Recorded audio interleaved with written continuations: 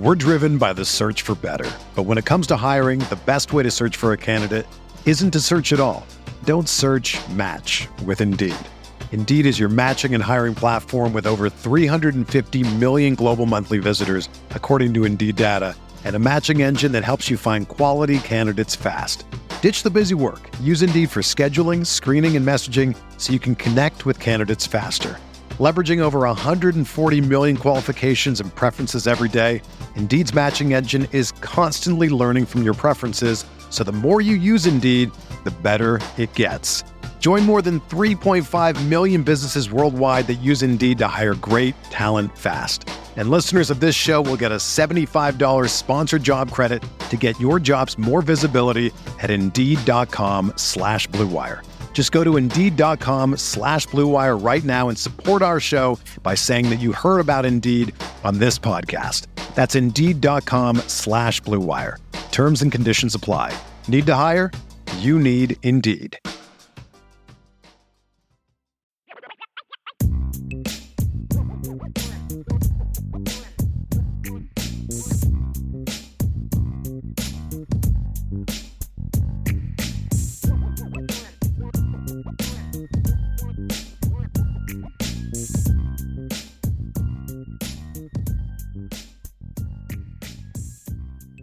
And now it's mailbag time.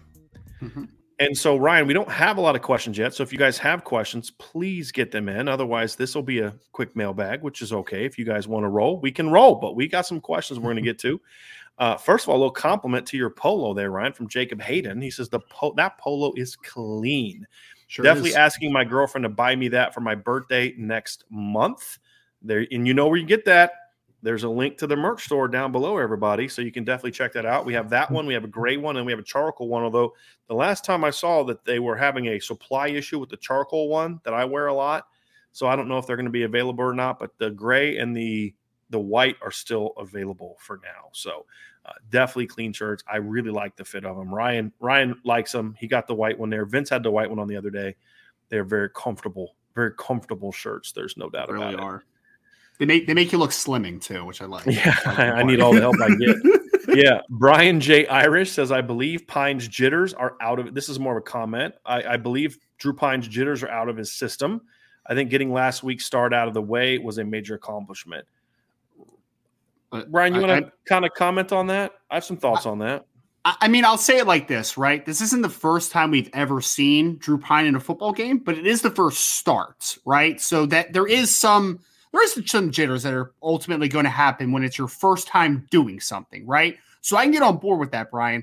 All I'll say is this, though, is that in order to get those jitters fully out, you need to have trust in them, right? And at the end of the day, if you have a simplistic game plan and a very conservative game plan, I still think it's going to look as jitters at points because it's just going to be like, do they really have trust in what they're asking Drew Pine to do, right? So I agree that there's probably some jitters, but in order to get those fully outs, Notre Dame needs to trust him. And it's a difficult task at times, but I really am looking forward to seeing how Tommy Rees attacks this game plan and trusting the quarterback position a little more, hopefully.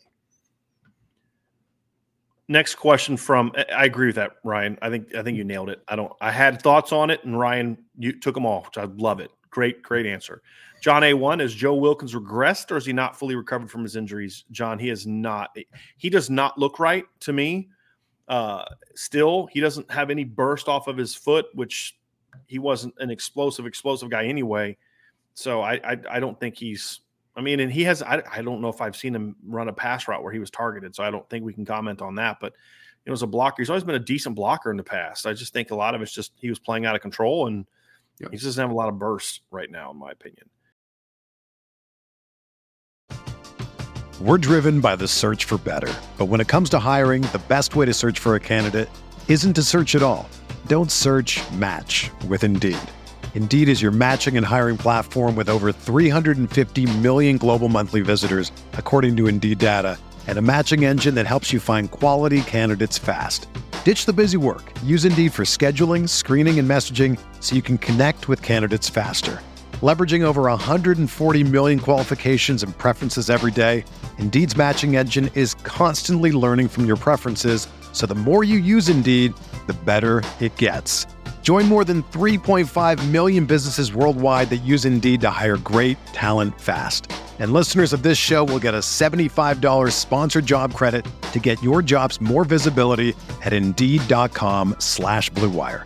Just go to Indeed.com/Blue Wire right now and support our show by saying that you heard about Indeed on this podcast. That's Indeed.com/Blue Wire.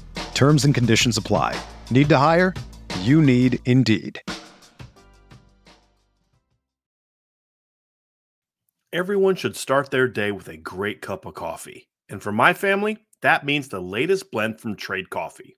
My wife loves Trade Coffee. And when my parents were in town for the Notre Dame season opener, I turned them on to Trade Coffee as well. Let me tell you about Trade Coffee.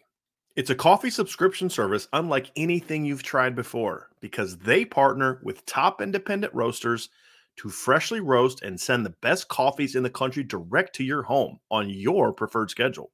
Their team of experts do all the work, taste testing hundreds of coffees from across the U.S. every month to curate over 450 exceptional coffees that make the cut. The coffee we got from Trade was superb. My wife is very picky with her coffee. I've told you that before, so I trusted Trade Coffee and had her fill out their quiz. They sent us 3 different blends, and they batted 1,000. We received the Holmes blend from Sparrow Coffee in Michigan, the Big City French Roast from Joe Coffee in New York, and the Black Velvet from Atomic Roasters in Massachusetts. That's our collection, and trust me, we're adding to it. But if what I got isn't up your alley, don't worry. Trade will have whatever it is you want. You can shop their most popular coffees by roast or flavor profile, or you can take their coffee quiz and get expertly matched with coffees you'll love. So if you want to support small businesses and brew the best cup of coffee you've ever made at home, it's time to try Trade Coffee. Right now, Trade is offering our listeners a total of $30 off your first order plus shipping at drinktrade.com/Irish. That's drinktrade.com/Irish for $30 off. Try it out today. Yeah. Ryan B with a comment here. Ryan B. You got Golden Freeman and James Laurinaitis working with linebackers. This is kind of a statement of like, how, but what I've said, my response to this is, and I said this to a buddy the other day, I think that's the problem. But you have 3 really wicked smart guys. Are they able to coach to 19 and 20 and 21-year-olds? Right now, the answer is no. That is one of the hardest things to do as a coach, Ryan. You and I have talked about this. I think it's especially difficult for guys that spend a long time in the NFL. Chancey Stuckey's in the NFL a long time. Now, he's been in the college game for several years now. He's more prepared for it. I think it's one of those things where it's one of the reasons I really commend Brian Hartline because he's been able to kind of coach at the college level, not make it so far above their heads. You wonder, is James Laurinaitis, is Al Golden, is there too much of an NFL feel to this where they feel like they can change the game plan week after week after week, like dramatically because that's what they did in the NFL? Yeah. There's an adjustment period to coaching college kids. Right now, I think they're struggling a little bit with that adjustment period, but I think they'll figure it out. Like I have confidence they're going to get it figured out. They may prove me wrong, but I think I'm confident they will. Because we had a comment from Brian J. Irish, could it get any worse at linebacker? And the answer is yeah, it could get a lot worse. It could get a lot. Like it's been disappointing and bad relative to what the expectations were. Trust me, I've seen worse linebacking cores in the country than Notre Dame's right now. But that's not the standard. The standard isn't being better than 60 teams in the country. The standard is being better than being as good as anybody. That should be the standard. And they're not anywhere close to that. But yes, it can get a lot worse.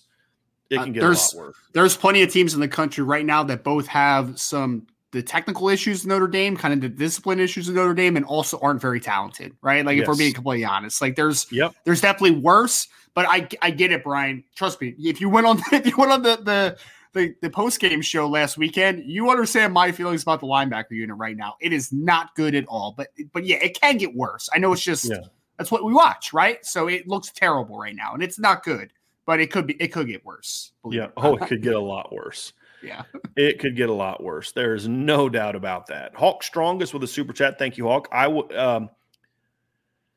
Was that the Jacob Lacey you all saw coming out of high school? Yeah. That's exactly what Jacob Lacey was coming to high school. That's why I graded him as a top 100 recruit. A quick, penetrating, but strong point of attack player. Like you had him a top 100 coming out. I graded him as a top nice. 100 guy. Yeah, he was like 150 to 175 by some. He was in the top 100 by, I think, at least one service. Let me go look this up real quick. He was definitely a top 200 kid for sure. I think he was a top 100 guy by one service, maybe. Let me just go look here real quick because I don't want to say things that are inaccurate.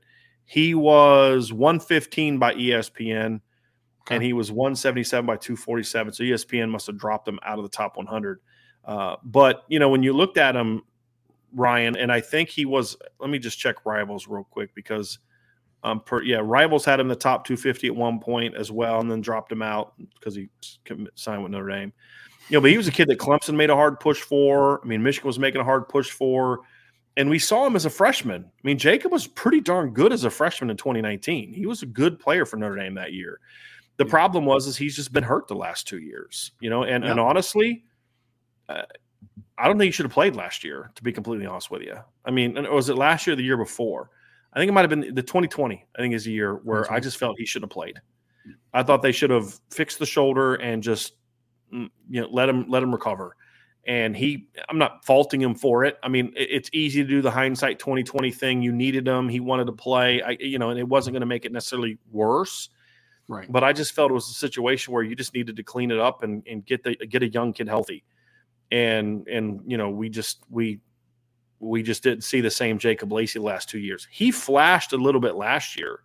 Was it against Wisconsin? Yeah. Was it the Wisconsin game? Yeah. Yes. Yeah. And he was good early in the year, but then he got hurt again and missed 2 games.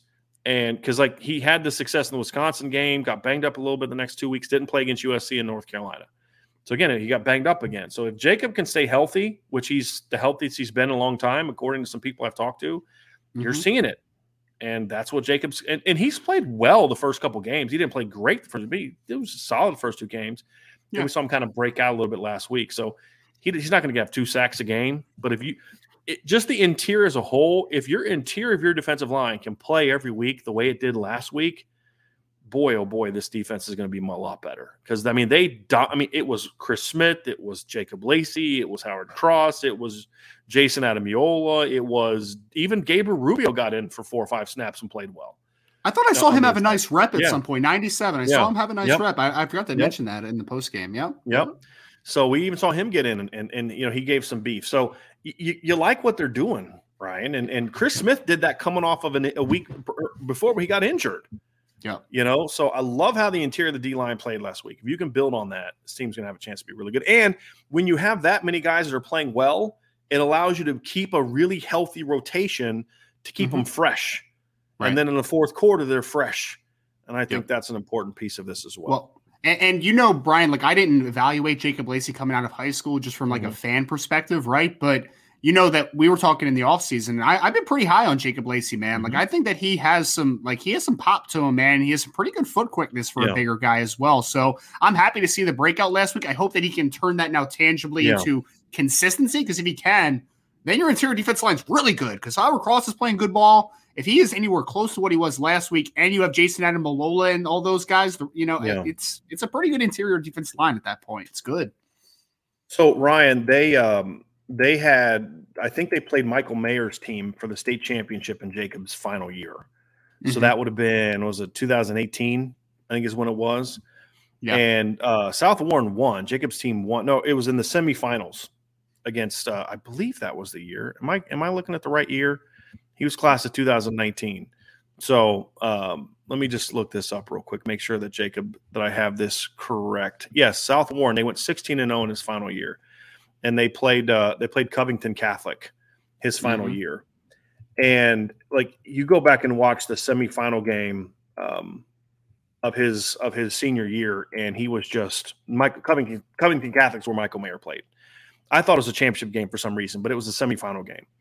And there was a 4th and 1 play where they tried to just run opposite Jacob. They had 3 guys trying to block him, and he just destroyed him.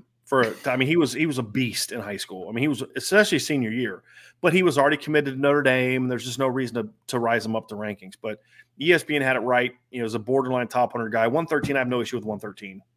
That's when I say top 100, it's a top 100 caliber. Some years that means you're 80. Some years that means you're 113, depending on the depth of the class. but he was a really quick, athletic kid, but he played with great leverage and he had really powerful hands. Yeah. And that's the thing about Jacob is he's a quick, athletic player, but he's got really powerful hands. He played last year about 15 pounds underweight because they had to get the weight down to kind of get him healthy and get his body back right. So he played undersized last year. Now his weight's back up and he's more comfortable around 285-ish, and that's why you're seeing him play better. So, yeah, he's a really good football player. He looks massive right now, man. He's a big kid. So good for him. It's good for him. Yep.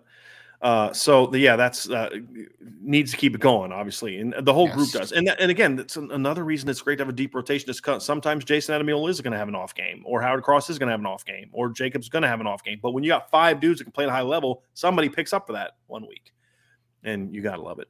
We have a comment here for a question here from Leighton Burkholder. It says, question, hey guys, how confident are you for this weekend that Tommy will make the necessary changes to the offense and how Golden will simplify things for the linebackers? I'll just be quick right now, Ryan. I am in a show me attitude mood right now. So I don't have a lot of confidence in it, to be honest with you right now. And it's not that I'm doubting that they're going to do it or they're not going to do it. They're stupid idiots. It's not that at all. It's, you know what? I don't even care anymore. My confidence level means nothing. I need to see it, right? Let me see it. If I see it, I'll praise you. If you don't see it, you're not going to like me very much. Yeah. Right? Because it's simple. It's right there, right? And so we're going to learn real quickly here's what we're going to learn over the next 2 weeks or next 2 games. Are the Notre Dame coaches the kind of coaches that when things aren't going well, they look in the mirror or they look at their players? Yeah. That's what we're going to learn. Because if Tommy and Al Golden and Marcus Freeman are look in the mirror kind of guys, we will see changes and we will see the team play better. If they're not doing their job, talking to the players kind of coaches, then we'll see them keep doing what they're doing and it's going to stop working. It's going to keep not working. Yep. And eventually the talent will take over and they'll figure it out and the light will go on, but it'll be too late, just like it was last year. And so what was it, game 7 last year when the light finally went on for the offense, 6 or 7? Yep.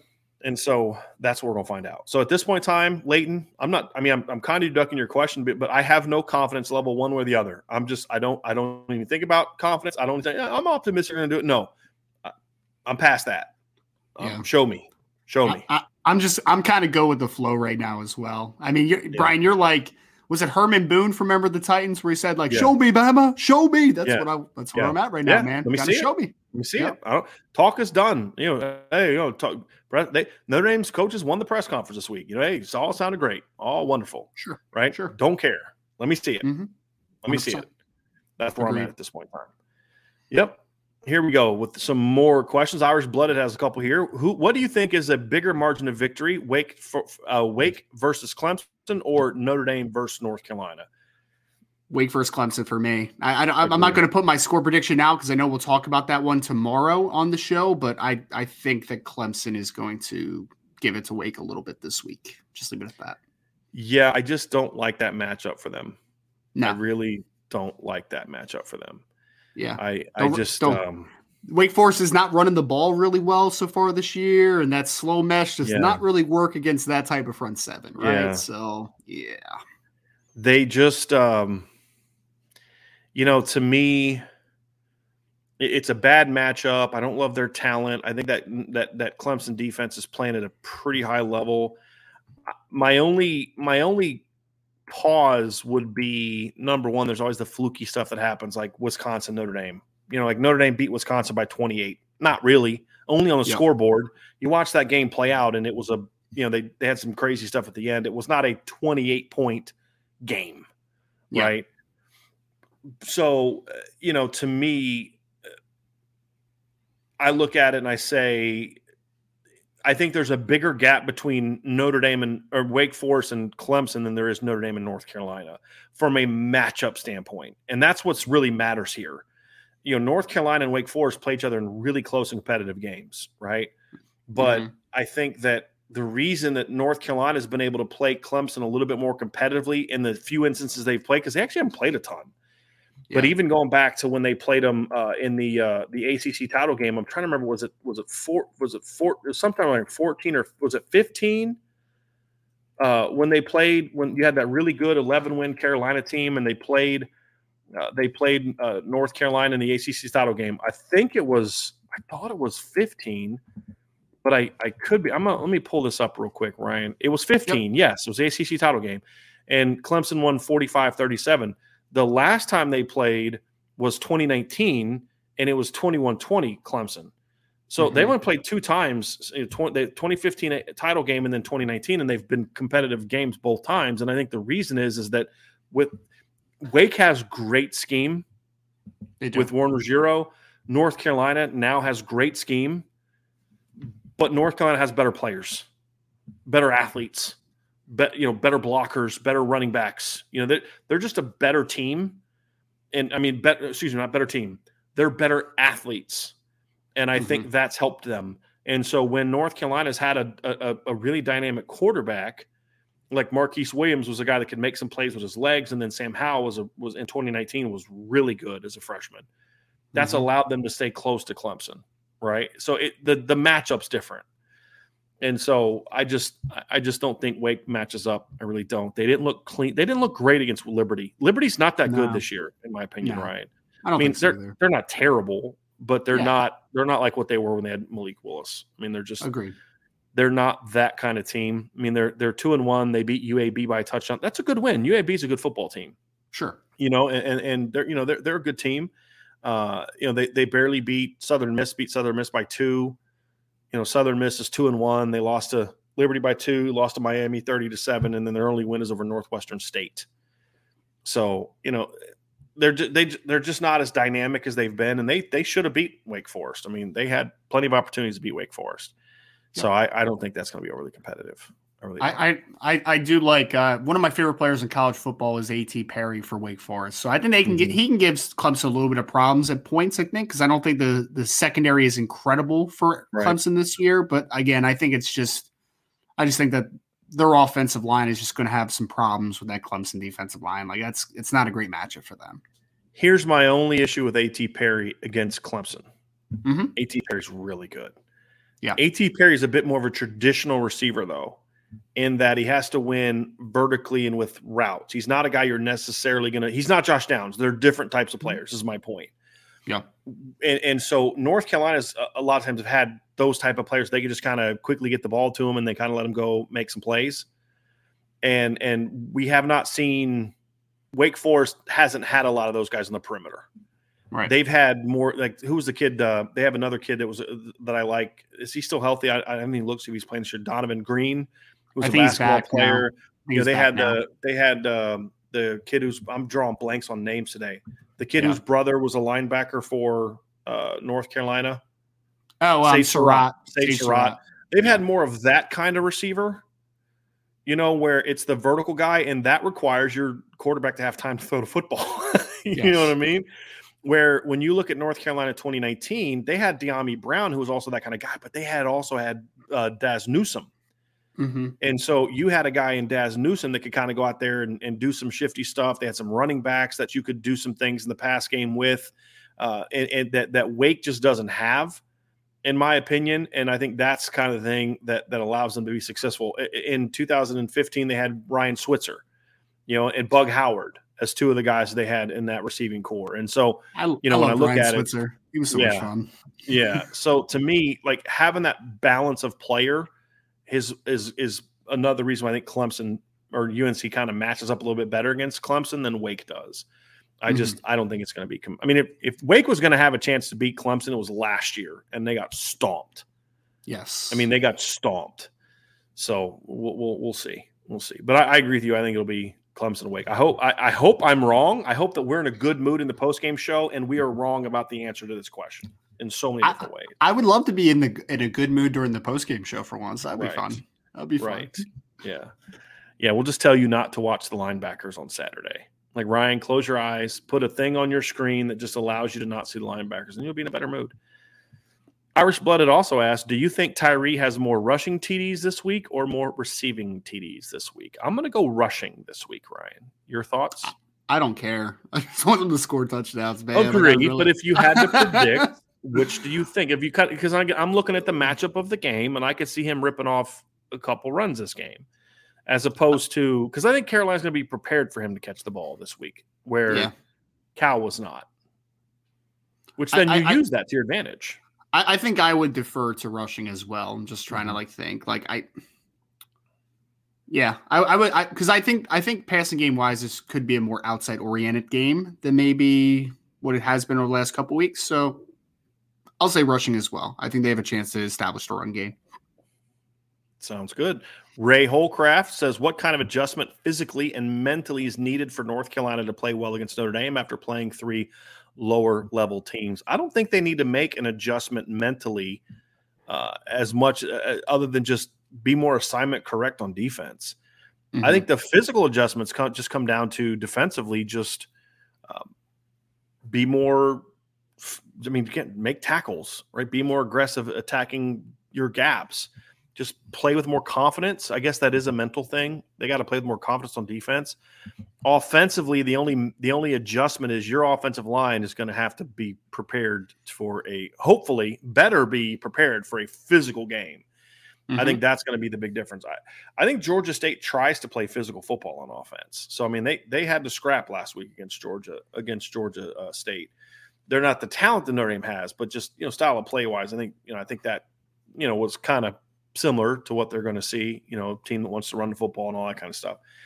But this is a bigger, faster, more athletic, more physical group than you've seen. And as long as the coaches let them go, the only adjustment is you better be ready physically to bring it. That's the only thing for me. Brian, I'm going off on a slight tangent here for a second. Sure. Do you want a blast from the past from a recruiting perspective? Do you remember Jamiest Williams that went to South Carolina, the defensive back? Do you know that he is now a running back for Georgia State? Do you know that? How old is he? He's got to be a 6-year senior. Has to be. My gosh. Yeah, he's playing running back for Georgia State. Last year, he averaged 8 yards a carry or something like that. It's pretty funny, though. Wow. Yeah. That's I'm trying to see what class he was. That's nuts. He's got to be 2017. Yeah, he had to have been. Yeah, he had to have been. Yeah, 2017 class. Goodness gracious. Yeah, he was a top 100 recruit. Yeah, he was legit, man. He was supposed to be legit going to South Carolina. Yep. He had an offer from Bama. Jeez Louise. Now he's had an offer from Notre Dame. Running back from Georgia State, man. Wow. Yeah. Who knew? That's an interesting one. I saw his name on the roster last year, and I'm like, what the heck? I didn't know he played there. Again, I was right. They're trying to run the ball. Yeah. Their team wants to run the football. Yep. Yeah, interesting. Here we go with more. David Carpenter, is North Carolina Stadium a hostile environment? I wonder if they will contribute to false starts for us. It's not a hostile environment like you think of, like when you think of Penn State and Ohio State and places like that. But when their team is good and they're playing a big name opponent, they get loud. It shouldn't be so much that it's going to this isn't like playing in Athens in 19, right? I'm sorry. It's just not. This is no disrespect to North Carolina fans. It's just a different atmosphere. But can they get loud? Will they get into their team if their team is playing well? Absolutely. And when Notre Dame played them in 2020, when went down there and played them in 2020, the one thing that we have to remember is, do you know how many fans were at that game, Ryan? No idea. 3,500. 3,500. Oh, yeah. COVID. Yeah. Right. Yeah, and so they weren't able to when they jumped on Notre Dame early, there was no crowd momentum that was played into that game. I think that stuff matters to a degree. Sure. Right. If they have that success early this game, that place is going to be a lot louder than it was in 2020 when there was no crowd. So I think that has to be a part of it. Sure. But look, a crowd is only hostile as long as you allow them to be hostile. That's just the reality of it. There's a lot of hostile crowds when Bama comes to town, and they're not hostile after about 5 minutes, right? Because it's 17-0 all of a sudden, or 14-0 or whatever. But yes, if Notre Dame plays the way they have in recent games, yeah, they'll let that crowd get more involved, right? There's no doubt about it. 100%. And Donovan Amora, this is a funny comment. He just has a comment. It feels weird for me to have the most confidence in our secondary. And special teams. It's bizarre, isn't it? That was the two that was the positions that we in the offseason we were just kind of like, man, there's question marks here. I need to answer questions, and they have answered it so far. So Yep, absolutely. Here we got some more here. Jen's family. Do you think Notre Dame will run routes that are spread out and not together? Well, they better. Again, but he's talking about the spacing issues. Yeah, I'm deferring to my previous answer. I'll believe it when I see it, right? It needs to happen, but I'll believe it when I see it. So I don't know if you have something better for that, Ryan. No, it's the same thing, man. Like spacing has been a huge issue. Like you think of who called that one, Brian, where it was just like sticks and they were both in the same spot for some weird reason. Lorenzo Styles caught it and Jaden Thomas was standing right next to him. It was so ugly, man. And that's stuff that like just should never happen. Never happen, especially on that type of route concept. Like it's just, yeah. So it needs to improve. Those are two of the guys supposedly that you trust. You trust so much that you can't get Tobias Merriweather in the game. Yeah. Right. So sorry, I'm going to keep saying that, but yeah. Yep. It's frustrating. Here's a fun one. David Carpenter asks, what is the best Built Bar to eat this weekend to ensure a Notre Dame victory? Probably not a Puff Bar. Yeah. I get you on that, but I will say this: there's some of the puffs are really good, and Ryan. I'm not a marshmallow candy kind of guy. Mm-hmm. Like I don't like the what's that one candy you used to get like Thanksgiving or at Easter? You know what I'm talking about, the Mellow Cups or whatever. Peeps. I don't like Peeps, but also the Mellow Cups. Like Mellow Cups. Got it. I don't like those very much. I will say this: the cookie dough chunks puffs, the brownie batter puffs, and the banana cream pie puffs are all phenomenal.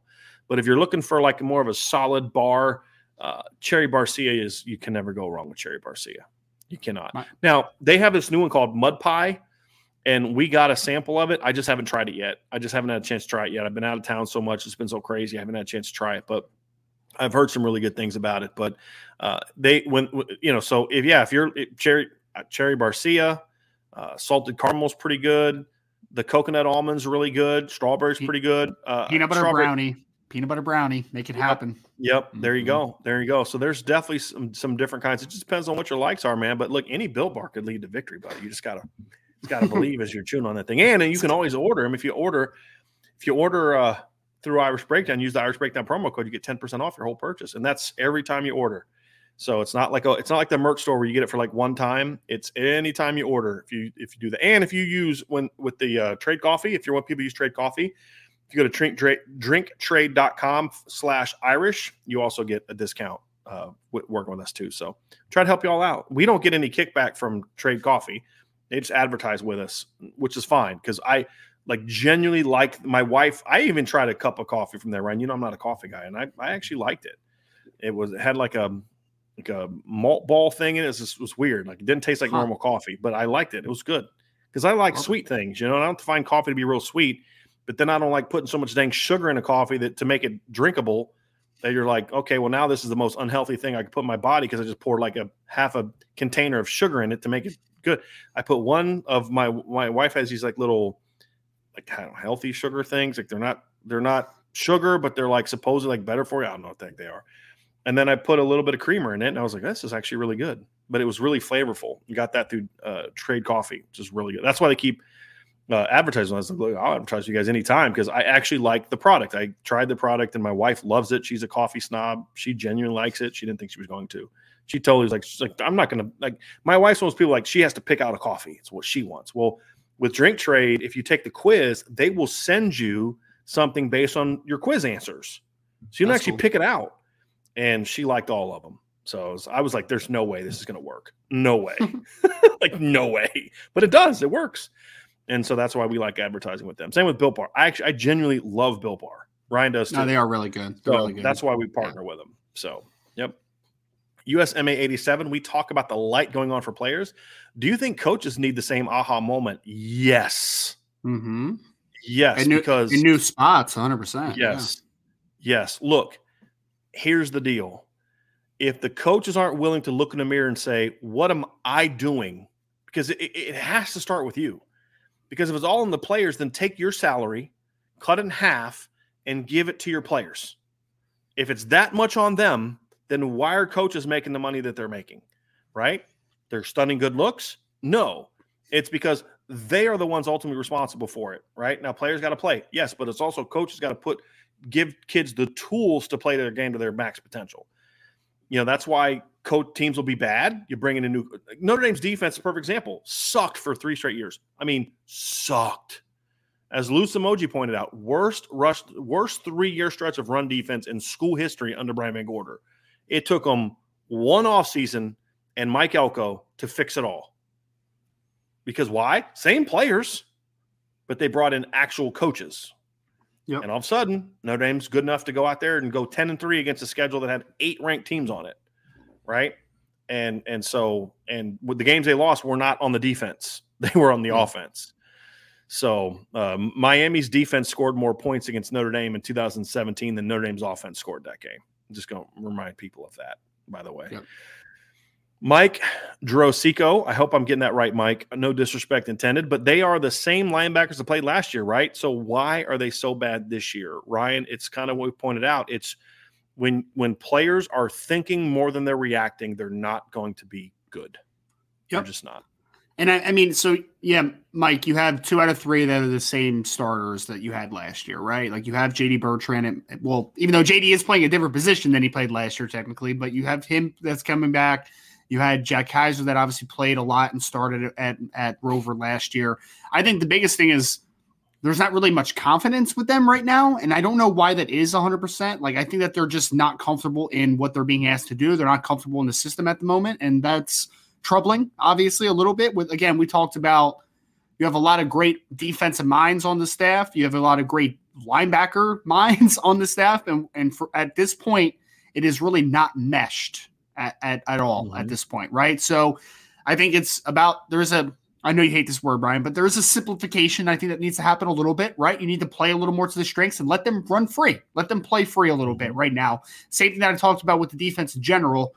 Take the shackles off a little bit and just let these guys read and react a little bit, right? I think that's when Maris Loifau is going to be at his best. So he doesn't have to think as much. He's just reacting and triggering, right? Like that's the biggest thing for me right now.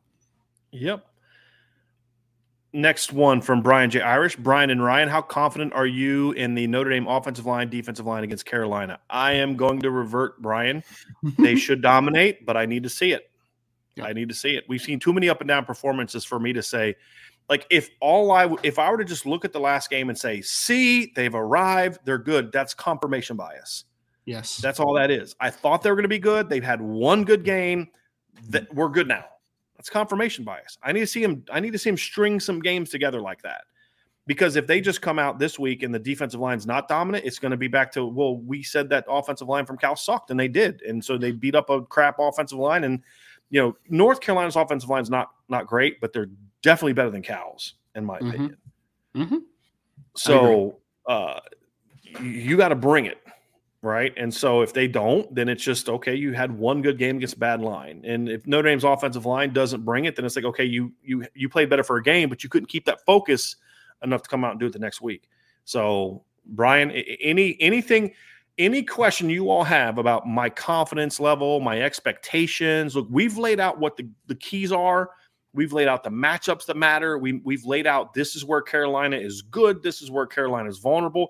It's now up to them to say, okay, they need to see it too, and then do something about it. But as far as my confidence level, my expectations, I have none because this team has a lot to prove still for me, Ryan. On paper, they should have an advantage pretty handily, if we're being honest, from a talent perspective and just from a trajectory perspective. Like Notre Dame did play better on both sides of the lines last week. But at the end of the day, to reiterate what Brian just said, and to answer your question, Brian, I also have to see it. I just have to, man. Like it's something where Blake Fisher is better than anybody on the defensive line for North Carolina in theory, right? Isaiah Foskey should not get blocked. Yes. Isaiah Foskey should not get blocked by either one of these tackles one-on-one in theory, but theory only goes so far. You have to turn theory into practicality at some point, right? Potential has to become production. That's the thing I like to say. And there's a difference between being a talented player and a great player. 100%. Sometimes a great player is also a talented player, but just because you're a talented player doesn't mean you're a great player. Right now, Notre Dame has talented players. They don't have a lot of great players, really any great players. And so they need to start playing to their potential. Their potential needs to turn into production, which means we're not talking about what this team could or should be. You start talking about what they are, and they have a lot to prove before then. Next one from Michael Campbell. Lorenzo Styles got 7 receptions. Keep that up. But if he's running better yards after the catch routes, he will make bigger plays. I agree, but he's got to catch the ball in those yards after catch routes. Yep. You know, the drop on the crossing was terrible. Even though Drew threw that little slide route low, that still has to be caught. You know, you catch it for a 3 or 4 yard gain. If you fall down, if you can somehow keep your balance, you can run for 4 or 5 more. So, I mean, you know, there's opportunities, where they can and should get him. And I mean, we've talked about this, right? More crossers, more drags, more posts, more things where these guys are getting on the run. But then they did that last week, and Lorenzo gets open on the 3rd down, and he just whiffs on the ball. He barely touched it on a ball that's like right here, barely touched it. So, that's going to be interesting. So anyway. Jen's family, how far is Notre Dame from a national championship? Right now, light years, because they're 1-2 and they're not going to be a playoff team this year. And so, I mean, you're 1-2 and you lost to Marshall. Is the talent level close? I haven't changed. Ryan, have you changed your opinion on the talent level at Notre Dame since the summer? I haven't. No, it's the same, Brian. Like I think Notre Dame is one of the 5 to 10 best teams in the country from a talent perspective, right? Like I think they're in that ballpark. They're not coaching or playing to that nearly that high of a level to the question, right? So they are, as you said, they're light years away. They're not in the ballpark yet. They're not. They have to put it together, and they have not put it together this season so far. Absolutely not. All right. So yeah, they have a ways to go right now. They took a step back so far, but let's see how they finish at the end of the year. Right? That's going to be the question. If you'd asked USC fans about their team at the beginning of 2016, they'd feel a whole lot worse about their team than Notre Dame does right now. By the end of the year, you ask USC fans, all 7 of them that were still paying attention, what they thought of that football team, they'd have been like, we can play with anybody. Right? It's a long season. Let's see how they develop. But right now, they're light years away from a championship because it's going to be almost impossible for them to make the postseason to play for a championship. You can't win a championship if you're not playing for it. Right? When you're 1-2 and you have a loss to Marshall at home, the odds of you getting to the playoff are slim to none. Jay Montalbano, who will be the offensive MVP and defensive MVP in this game? So, Ryan, I'm going to ask the question this way. I'm going to ask it this way. If Notre Dame wins the way that you have in your prediction, and we will not share your predictions yet, but if they win, who do you think will have to be, or do you think would be the MVPs if Notre Dame wins the game the way that they are supposed to? I would say Chris Tyree is the offensive MVP in my formula, because I think that he is a kid that, again, we saw flashes of it last week, but he's a kid that I think can break a big run in the run game, and I think that he can also do some stuff in the passing game. So I think that the versatility is something that pushes me to, if used correctly, he can have a big game. Defensively, it's a boring answer, but I'm going to go with an interior defensive lineman. I think that it's Jason Ademilola is the guy in this one, right? Because I think that edge pressure is always great, obviously, right? But I think interior pressure is what's really going to get to Drake May if it does get to him, right? If Notre Dame's able to get enough pressure on him. So I'll say Jason Ademilola on defense, and I'll say Chris Tyree on offense are my players of the game if they win. I'm going to go Drew Pine. Nice. If they win, it's going to be Drew Pine, because I think he's going to have to really make some plays with his arm in this game to win. Defensively, if they're going to win, I think it's going to be – I think that we're going to see some turnovers in this game. And I think whether it's Cam Hart or Benjamin Morrison or Clarence Lewis, somebody's going to have a couple huge plays in this game that result in turnovers in the secondary, and someone's going to have a big day. So, you know what? Here's what I'm going to do. If they're going to, if these 2 players are Notre Dame's MVPs, Notre Dame will win. I'm going to reverse it. Drew Pine on offense, Tariq Bracy on defense. Because if Tariq earns an MVP, it means he keeps Josh Downs in check, and it means he forced a turnover, right? Whether it's him batting the ball in the air that somebody picks off behind him, or him picking it off himself. I think that'll be the case. If Notre Dame wins, if they do that, then I think Notre Dame wins, and then vice versa. Love it. Whether you're a world-class athlete or a podcaster like me, we all understand the importance of mental and physical well-being and proper recovery for top-notch performance. That's why I'm excited that Unified Healing is sponsoring podcasts on the Blue Wire Network. Unified Healing is a new and super innovative global network of wellness centers powered by Energy Enhancement System, or EE System. If you haven't heard of the EE System yet, then you'll want to listen up. This technology promotes wellness, deep relaxation, purification, and rejuvenation. Wherever you are across the globe, access to a center is easy and affordable. Interested in experiencing the EE System technology for yourself? Go to unifiedhealing.com/bluewire to learn more and find a center near you. That's unified, UNIFYD, healing.com/bluewire. No material or testimonials on the Unified Healing website are intended to be viewed as medical advice or a substitute for professional medical advice, diagnosis, or treatment. Always seek the advice of your physician or other qualified healthcare provider with any questions you may have regarding a medical condition or treatment and before undertaking a new healthcare regimen, including EE System.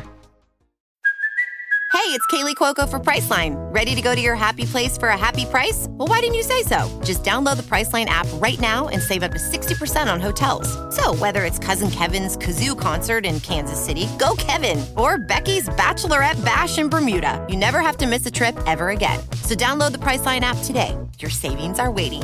Go to your happy place for a happy price. Go to your happy price, Priceline. I want to pull this next. I'm going to skip down here to the bottom because this is a great comment from Josh Hirschbeck. Josh asked this question, Ryan. I think he nails it. I think his question answers itself. Yep. Is it fair to say every Power 5 coach is smart and the differentiation is the ability to teach? I always hear how smart coaches are, but players don't play well. Don't care how smart you are if no results. So I'm going to say this. No, not every Power 5 coach is smart. Ryan and will agree to attest to this. I have met some Division I coaches in my day that are just dumb. I'm just like, how are you? And it's like, oh, you played there. Makes sense. Or you're a former Division I player and people keep hiring you because I don't know, who knows why. I have met some bad Division I coaches. There's bad coaches at every level. There's dumb coaches at every level. NFL on down. I mean, when I was at Christopher Newport, I had a kid that had played with the Steelers and was like trying to get in the NFL. He came to me to work with him over the summer, and he's like, "Dude, our receivers coach is Hines Ward. Like our receiver coach does nothing. Like Hines coaches us up, right?" There's some bad coaches at the Division I level, NFL level. For the most part, however, with good teams like the top 40 teams in the country, the top 40 rosters in the country, Ryan. Yes, this is a big part of it. I mean, is Duke's roster that much different than it was a year ago? No, it's not. It's just Mike Elko put together a really quality staff, and they know how to coach. They know how to teach. That's the thing I love about Mike Elko. That's the thing I loved about Clark Lea. Clark Lea is a smart guy, but I don't think Clark Lea is just like this football savant that does all this stuff like, Brent Venables or Nick Saban. He knows how to teach kids how to play for the most part. Yep. And that to me is what the great coaches do. Nick Saban is an incredibly wicked smart football coach. There are guys as smart as him. But the reason they don't win like him is because he knows how to teach at a level that is just incredible. Yep. And so what this staff has to learn, and I've said this a bunch in the past, the number one responsibility of a position coach or a football coach is to be a teacher. That's why so many coaches have an education background, right? Like that's why. Yeah. I mean, there's a lot of coaches that are former teachers or teachers that also coach. Like that's a big thing, is the ability to teach. I've also been around a lot of what I would consider really smart football guys that didn't know how to teach. Like they didn't know how to do it. It's just they didn't know how to translate something that they do so naturally into a player being able to do it, right? Like they just didn't know how to do it. So to your point, Brian, it goes both ways. Like there's some guys that should not be coaches just from a intelligence level perspective. And then there's other guys that are smart, but they just do not know how to teach the game. So I think that is a big separator though, Josh, to your question. I think it is a huge separator. Absolutely. Great question and observation, Josh. And that's what this staff has to learn. They have to learn. Tommy Rees is I want to explain. I don't think he is a wicked smart guy when it comes to football, like scheme and X's and O's and that kind of stuff. What Tommy has to learn and what he has not shown yet is that he can teach the game. The best his offense ever looked was with a quarterback he didn't have to teach. Mm-hmm. Jack Cohn showed up at Notre Dame already knowing how to play the position. Tommy's job was just put the scheme in place. That's what happened to Charlie Weiss. When Charlie Weiss inherited a veteran football team that already knew how to line up and block and tackle and do all that, they were really good. When those guys were all gone and the roster was made up of guys that he had to then take from scratch as freshmen and teach how to play, Notre Dame sucked, despite recruiting really well. Like if Notre Dame had as many 5-stars on their roster now as they had from 07 to 09, like people would not be having the same complaints about recruiting that they do now. Right, Ryan? I mean, they had a lot of 5-star dudes, but a lot of them didn't pan out. Why? They weren't taught how to play the game. Developed. Yeah. And that's the thing. And Charlie was a wicked smart dude, but you got to be able to teach. And it's not just teach them how to run all these concepts, but teach them how to do the simple things. Teach them how to think on their feet. Teach them. It's like with anything. One of my frustrations is like in college is I think there's too much indoctrination that happens at college. And you have too many professors. And I dealt with this all the time when I was a student. Professors trying to get you to think what they think. And I'm like, that shouldn't be your job. Your job should be teach and then call and then allow me. Now, again, we're not talking about things that there is only one answer. 2 + 2 is 4. There is no other answer. Okay. But others things where there is interpretation. So if I'm taking a poli-sci class and we're talking about Keynesian economics, or we're talking about Milton Friedman's beliefs, right? Two polar opposites. Your job is not to tell me that Keynes is better or that Milton Friedman's better. Your job is to teach me the two principles and then teach me how to think critically so I can decide what I think is the one that I like or I think is best. It's about critical thinking. It's about teaching people to think on their feet, not so much to just run this route because I said so, right? It's why am I trying to get you to run this route this way? Because if you understand why I want you to run the route that way, then you're going to understand what to do when the team does something that we didn't necessarily prepare for during the week of practice. Adjust. Because you understand the heart and soul of why we're asking you to do what we're doing. And that's what good football teams do. Their players know how to think on their feet. And if you can do that, that makes you a great coach, even if you aren't the smartest guy in the world. I've said this a million times, Ryan. A guy who is a good play caller, but a great during the Monday to Friday, but just good on Saturday is going to be much better than a guy that is wicked smart on Saturday, but doesn't know how to teach kids Monday to Friday. Yep. Give me that other guy every single day of the week. And you know a perfect example of that? Kirby Smart. Georgia is not a complicated team. Yes, they have very good players. But you know what? They're old school Bama. They're very talented, but they are fundamentally sound. They know how to play. They're physical. They're always in the right spot. They don't beat themselves anymore. They did early in his tenure, just getting the thing going, but they don't beat themselves right now. You have to beat them.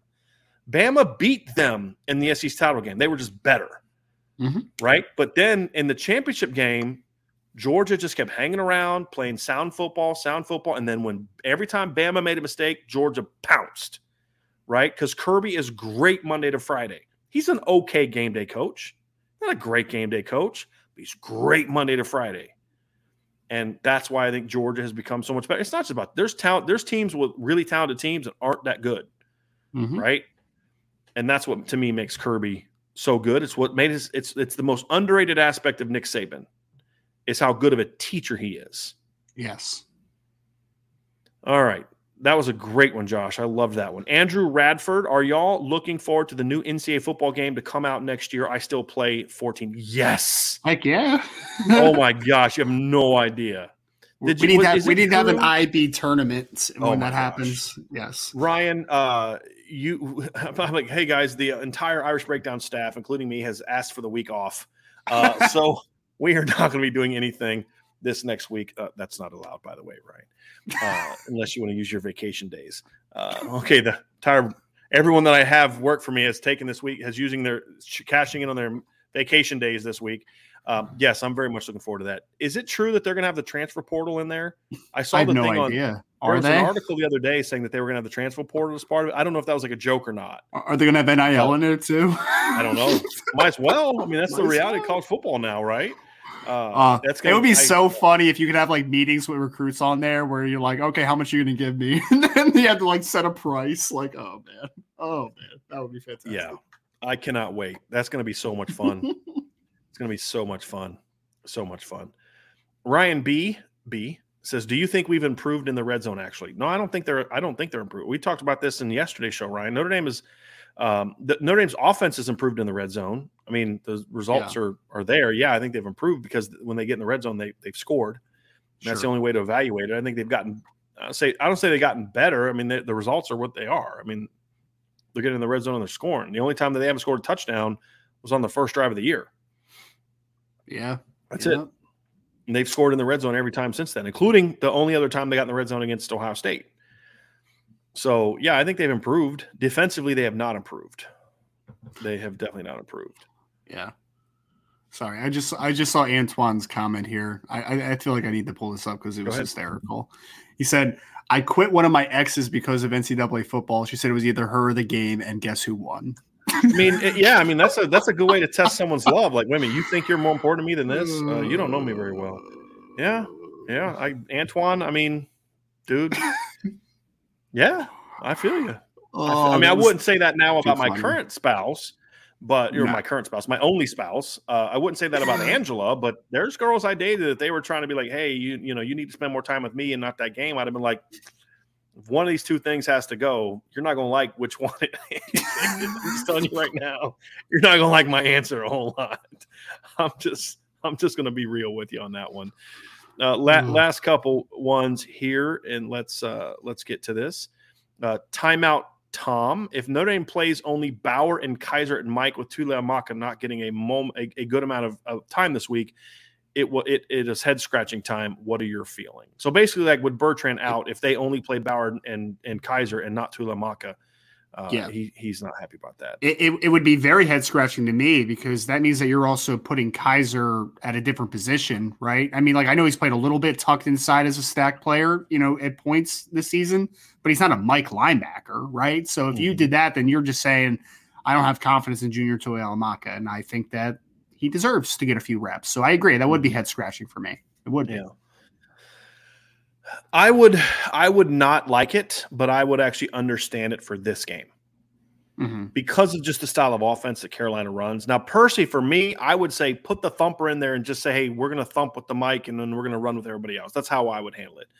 But I could be persuaded in a game plan that said, hey, we're going to go with faster guys on the field as opposed to the bigger thumper. I could be persuaded by it. I'd have to see what the game plan was. Like if they're crashing the mic all day and they're just got Bo in there, and then when Jack's in there, they're playing more coverage stuff. Okay, sure. I wouldn't like it, but I could somewhat understand it in this game, to be honest with you. I just hope that that's not the case. I hope that that's not the argument that's made after the game. I would be a little disappointed in that. I'm not going to lie to you, Ryan. I'm going to bring this up here. Salty Virginia Peanuts. I'm a little upset with you right now. I didn't know Brian gave vacation days to the IB staff. So Ryan, what he's saying is that week that you took a vacation and I told you stop working and enjoy your vacation, he didn't notice you. He didn't notice you're gone. That's hurtful. Wow, that is hurtful. Yeah. Salty, I thought we were better friends than that, man. I thought you missed me. Yeah. And same thing. He's on the show with Sean Stars every night. Did he miss the entire week? Not the one where Sean was sick, but the one I gave him off this summer. That's hurtful. I guess I'm not memorable. The only person at Irish Breakdown that hasn't taken a vacation in the last year is me. So I need to give myself some vacation days here pretty soon. You are Irish Breakdown, sir. You are. Stop it. All right. So we're going to get to this last one here, and says Robert Bishop says, mailbag, do you guys believe that the call on JD Bertrand was a targeting call, or should it have been a late hit penalty, and would it have had a different would it have had a different outcome? So I'm going to reverse answer these. Yes, if it was called a late hit, that's not an ejectable. A late hit is a personal foul. If you get two personal fouls, you get kicked out of the game. But I do not believe that two personal fouls leading to an ejection impacts you the next game the way that targeting does. I believe that's the case. Targeting is the only one that impacts your future plans. If you're ejected in the second half, you then miss the first half of the next game. The first one was flat out a targeting call. 100%. For what? Because targeting is not – I think people have too narrowly defined targeting as if it's just the helmet hit. It's not. It's also hitting another guy in the head. And even though JD didn't target with the crown of the helmet thing, that's not the only targeting. He hit the kid in the head, and the kid was completely defenseless, and it was also very late. Yes. That to me, that should be the kind of thing that the NCAA focuses. That hit by JD Bertrand is one that they should be very harsh against. I have said that targeting when it is an incidental contact type of thing, you put your head down and it wasn't a malicious hit, that to me should not be an ejection. What JD did should be an ejection. Yes. I do, because it's not dirty. I don't think JD was trying to be dirty. I don't think he's that kind of kid. I don't think he's that kind of player, but it was dangerous and it was unnecessary.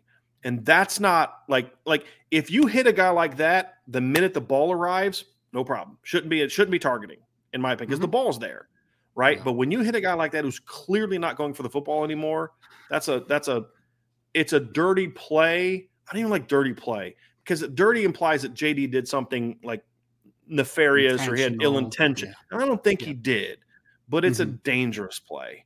Dangerous, yes, and that should be target. That should be an ejection. When a guy goes down, like the cow guy that hit Drew Pine or hit Tyler Buckner again, or it's Drew Pine. That to me was a dangerous hit that you should be ejected for. You know what I'm talking about? When number 51 got kicked out. Yeah.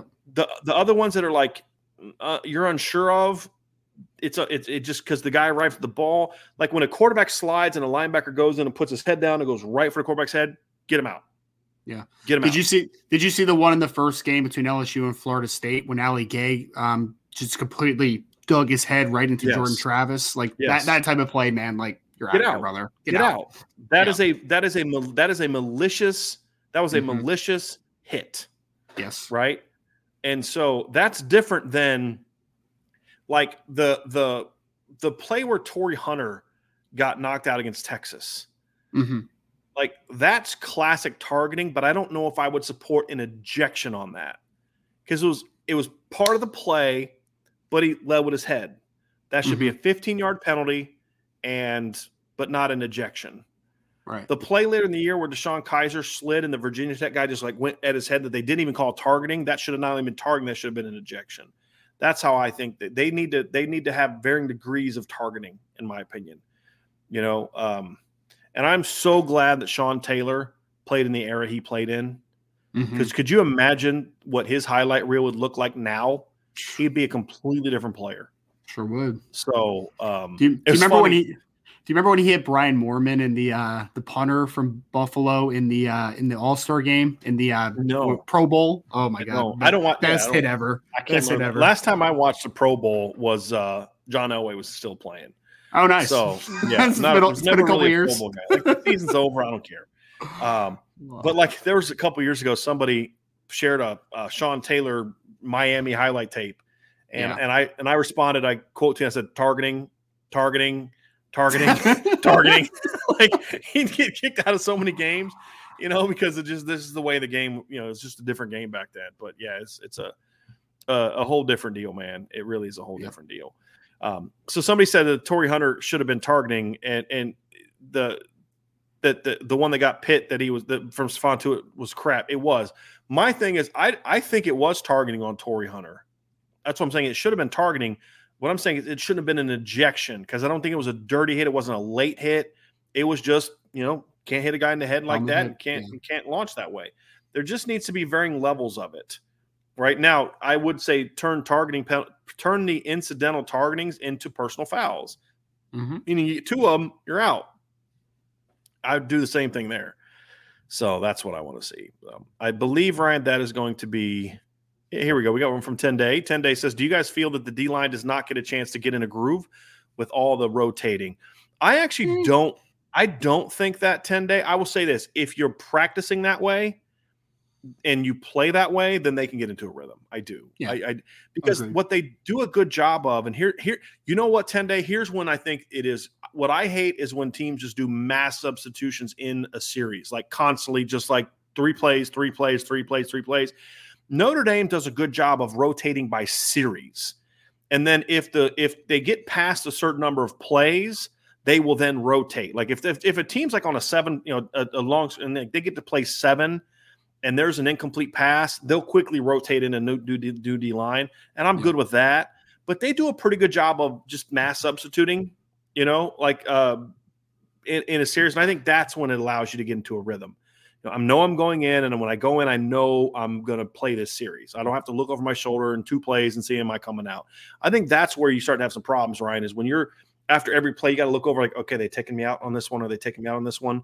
When you know, hey, when you go in, we're going to play, you get to play 6, because usually it's like, hey, if they get to play 6, we're rotating, Mm-hmm. I think that allows guys to get a groove. So I think a rotation can keep a D line from getting into a groove. Yeah. I don't think the way Notre Dame does. Yeah.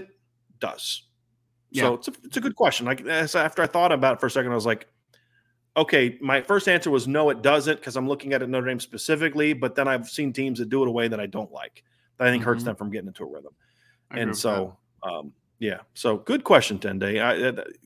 When you got to kind of think about something like, oh, okay, hold on a second now, let me rethink this one a little bit. So yeah, that's it.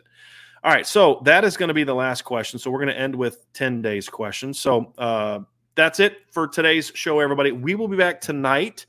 We won't be back, but Sean Stiers and we'll be back tonight with IB Nation Sports Beat tonight at 6 p.m. Eastern. Ryan and I will be back tomorrow at 1 p.m.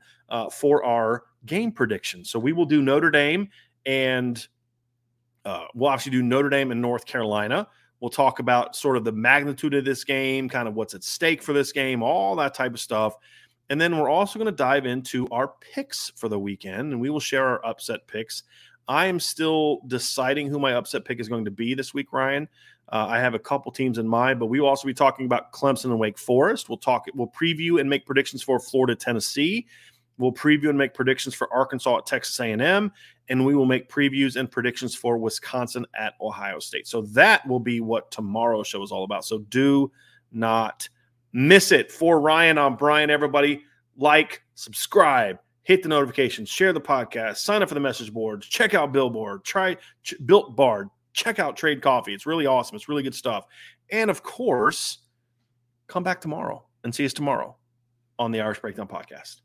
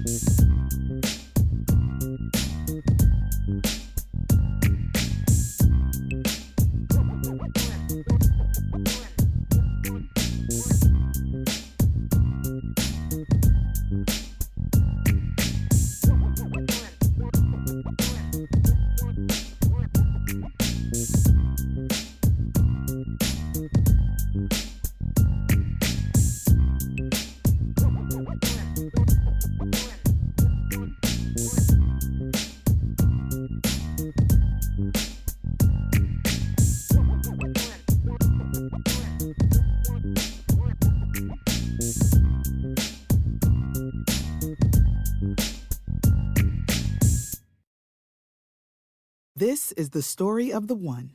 As head of maintenance at a concert hall, he knows the show must always go on. That's why he works behind the scenes, ensuring every light is working, the HVAC is humming, and his facility shines. With Grainger's supplies and solutions for every challenge he faces, plus 24/7 customer support, his venue never misses a beat. Call quickgrainger.com or just stop by. Grainger, for the ones who get it done.